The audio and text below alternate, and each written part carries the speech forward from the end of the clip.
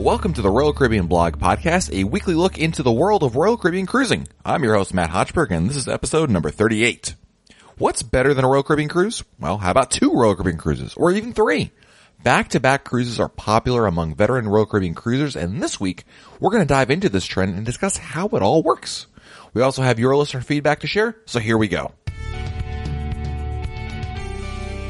As always, I'm so happy to be there to share in your Royal Caribbean passion and want to thank you for listening to the Royal Caribbean Blog Podcast. Whether you're new to the show or you've been listening since episode 1, I'm really honored you're taking time to listen and consider you all my friends in this adventure together. Back-to-back cruises are something you might have heard about, but have you actually tried one yet? It's exactly what it sounds like, the act of booking multiple Royal Caribbean cruises right after each other. Usually, back-to-back cruises refer to 2 cruises together, but there are people that book 3, 4, even more cruises back-to-back. Regardless of how many cruises there are, the principle remains the same. The basic way a back-to-back cruise works is you book multiple cruises on the same ship, each one after another. Anyone who takes back-to-back cruises will tell you the other thing you really need to do is book the same exact stateroom for each cruise. The reason for this is that for the duration of your cruise of your back-to-back journey, you won't have to unpack. That's right. If you book the same stateroom for back-to-back cruises, you do not have to pack all your stuff up on the final night of your first cruise. Instead, leave it all out like you usually would, and you're good to go for day 1 of your next cruise. While your belongings can stay on board, you will have to briefly disembark the ship like everyone else on the last day of your first cruise and then re-embark again. Most people see this as an opportunity to maybe visit the embarkation port a little, or even stock up on supplies or something else you may need to buy for your next cruise that you weren't anticipating, or do some laundry maybe. The reason why back-to-back cruises are so appealing is, well, you get to extend your Royal Caribbean vacation. I don't think I need to tell you all the merits of why more Royal Caribbean cruises are always a good thing. Back-to-back cruises extend vacations and also extend the value of your trip in general. For example, if you flew to your cruise, well, doing multiple cruises allows you to get more value out of that plane ticket. Doing 2, 3, or even more cruises allows you to get more time to explore the ship you're on. The newer class of ships especially offer so much these days, and you're really hard-pressed to find it all, to see it all in just one sailing. Restaurants, activities, and more are all available to see in depth when you do back-to-back cruises. And remember how everyone is kind of lost on the first day or two trying to find where everything is? Well, on back-to-back cruises, you already know where everything is for your next cruise, and you don't have that issue. Now, back-to-back cruises also allow you to experience more than one itinerary. Often, Royal Caribbean ships alternate between itineraries. For example, Oasis of the Seas alternates between Western and Eastern Caribbean itineraries. Same for Allure of the Seas, Freedom of the Seas, and a number of other ships. So with back-to-back cruises, you get to do Western Caribbean one cruise and Eastern Caribbean the next cruise. This is also true for Mediterranean cruises. So basically, you're on the same ship, granted, but you get to experience different ports.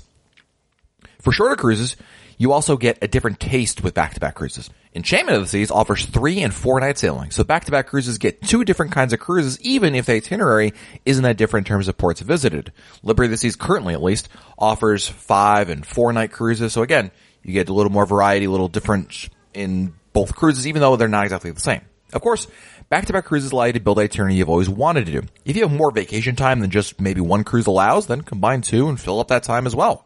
And of course, you can also rack up those crown and anchor points very quickly. The process of back-to-back cruises is pretty straightforward. You'll be sent a letter to your cabin telling you what exactly to do and where to meet on the last day of cruise 1 and for the first day of cruise 2. The process is significantly easier if you have the same stateroom for both cruises, since you won't have to pack and unpack again. And again, anyone who does back-to-back cruises will tell you the key is to make sure you have the same stateroom. Not to say that if you don't, it's the end of the world or it's a bad thing by any means, but having the same stateroom just makes things so much easier and frankly cooler as well. You will also get a new SeaPass card for your next cruise, so when you go from cruise 1 to cruise 2, you get a new SeaPass card. In addition, there's usually a special lunch set up for back-to-back cruisers, since they'll be able to get back on board before other people. That's right, usually back-to-back cruisers get on board well before anyone from the next cruise comes on before that, so it's kind of a neat little thing as well. You do have actually access to your cabin during the entire process once you're re-embarked, even if the cabins aren't officially open. The doors of the corridor will be closed, but you can open them, and if any crew member tries to stop you, just tell them you are a consecutive cruiser, and they'll usually let you right through. So what are the negatives of doing a back-to-back cruise? Well, for some people, the anticipation of a cruise is really as much, if not bigger, as, equal to, if not larger than part of the cruise experience. In doing a back-to-back, you can feel, quote-unquote, cheated sometimes out of the anticipation of cruise number 2 compared to if you had booked a second cruise for a different week. So again, remember, you book one cruise for just, let's say, 1 week. You get all the anticipation, you get the plan, you get the excitement. If you do, another cruise in 3 months later, you get all that anticipation and excitement again. Whereas if you book back-to-backs, well, you only do that one time. And in addition to that, when you go on cruise 1, and, you're depressed because, oh man, this cruise is over, going back home, back to work, ugh. But at least I have, the cruise a couple months in the future to look forward to. With back-to-backs, that might not be the case, unless you just book a lot of cruises, in which case you've solved that problem. Another con is the entertainment tends to be the same for all cruises, meaning the evening shows are all the same lineups. If you enjoy the shows, you'll have the same shows twice. Sometimes you may end up with the same guest entertainment. Generally, Royal Caribbean tries to change it up a little bit. And much of the trivia can be repeated. In fact, some people report that the trivia questions are exactly the same, so you can go into the next one and really dominate, I guess. If you have the time and money, back-to-back cruises can be a great way to really see everything a Royal Caribbean ship can offer and extend something we all can never get enough of, that's for sure. Well, of course, it's time to answer your questions, emails, tweets, Facebook messages, anywhere else you've managed to find me and corner me and ask me something. I'll read it here. And we'll start things out with an email from Christopher Percy in episode 36 regarding dynamic dining previews. Once again, Royal Caribbean has wowed everyone with the dynamic dining program. I love the variety of cuisines that will be available. Dining has always been great on Royal Caribbean. However, now the experience will be taken to a whole new level. We are very excited about cruising on the Quantum this fall, and now with the addition of dynamic dining, the experience will be even better. I think once the program is rolled out on Quantum, the opportunity to expand it across the fleet should be considered.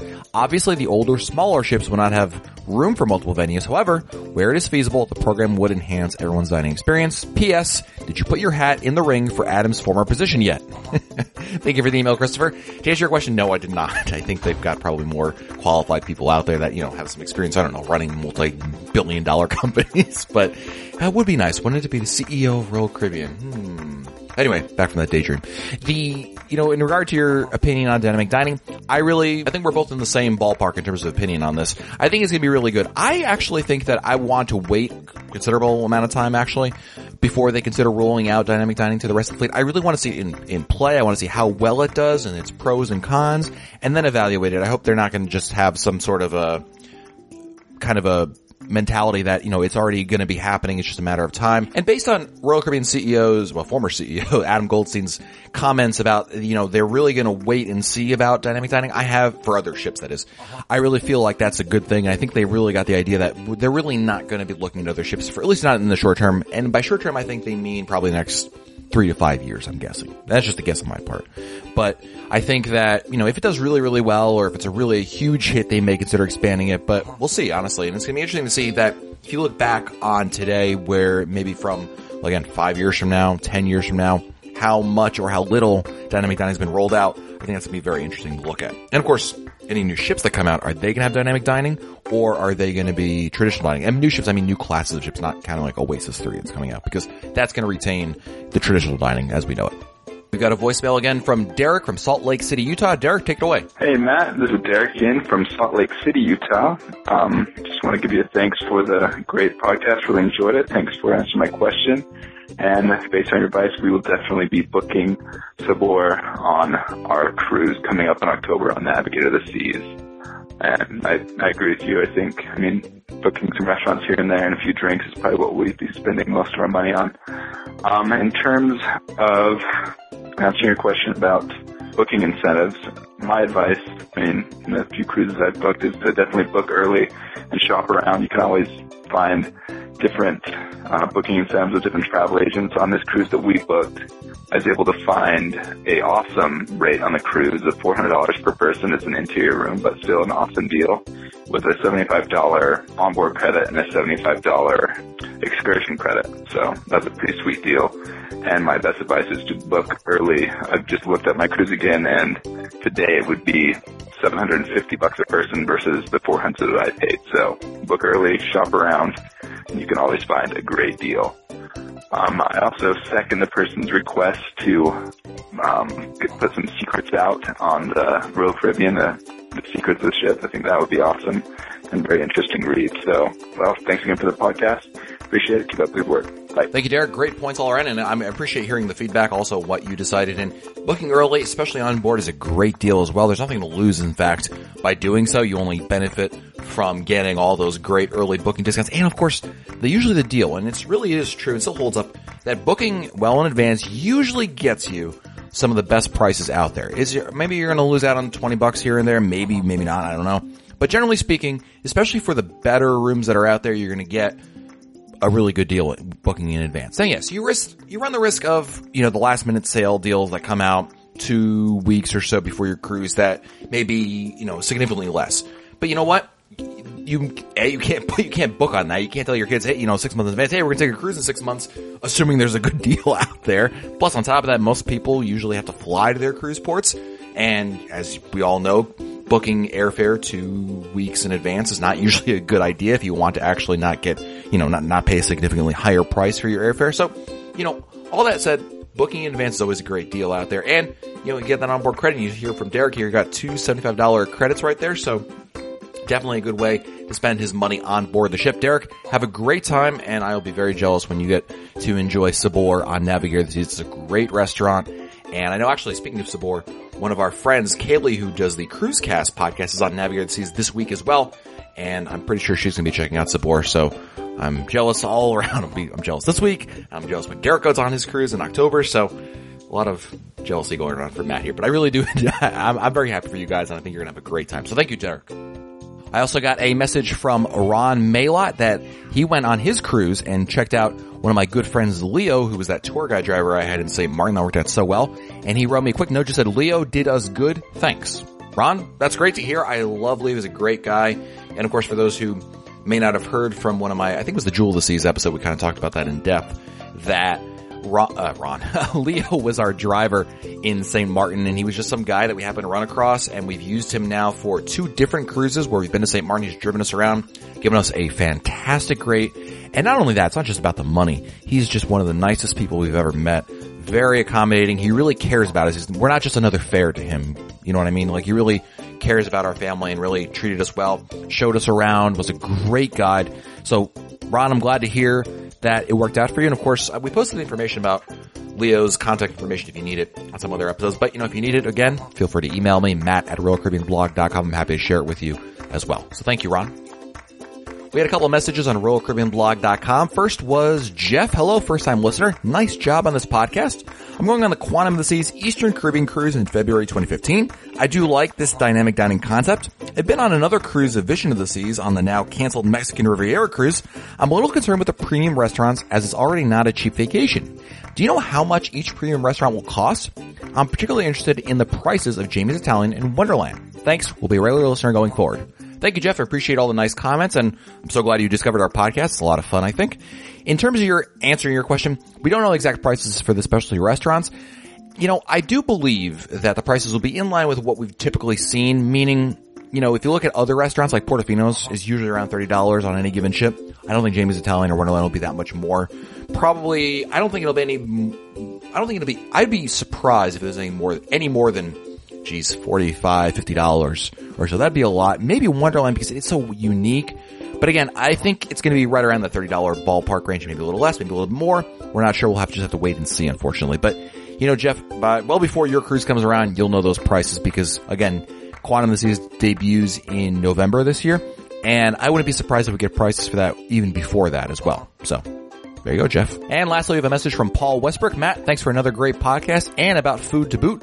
Thanks to answering my specialty dining question a few weeks back. I lost my dad recently, and your work and friendship through this podcast has been a help to me. Thanks for everything, and take good care. Paul, first and foremost, you and your family are in my thoughts for your passing of your father. I can't imagine what that's like to go through, and it's never going to be easy. So, first, I hope that it's going to get better for you, and in fact, I hope it gets better for you very, very quickly. But I'm glad to hear that the podcast is helping a little bit, and I always appreciate you listening, Paul. You've always been a very vocal fan of the podcast, and I've always appreciated your tweets and Facebook messages, and now your RoyalCaribbeanBlog.com message here in support of the podcast. So thank you very, very much for that, and it's always a pleasure to read your and everyone else's comments that we have here each and every week on the Royal Caribbean Blog podcast. So thank you very much for that.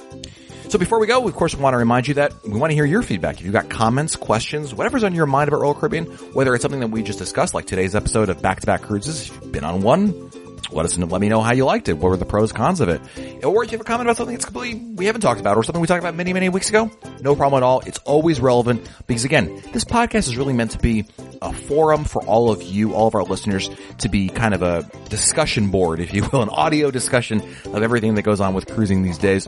Want to hear about it. So you can, of course, email us, matt@RoyalCaribbeanBlog.com, MATT @RoyalCaribbeanBlog.com. You can also check us out on Facebook. We're Facebook.com/Royal Caribbean Blog. You can tweet us. We are at the RCL Blog on Twitter. Or call the Royal Caribbean Blog voicemail by calling 408-6-ROYAL-6. That's 408-676-9256. So, until next time, I'm Matt Hochberg, and we'll talk again soon.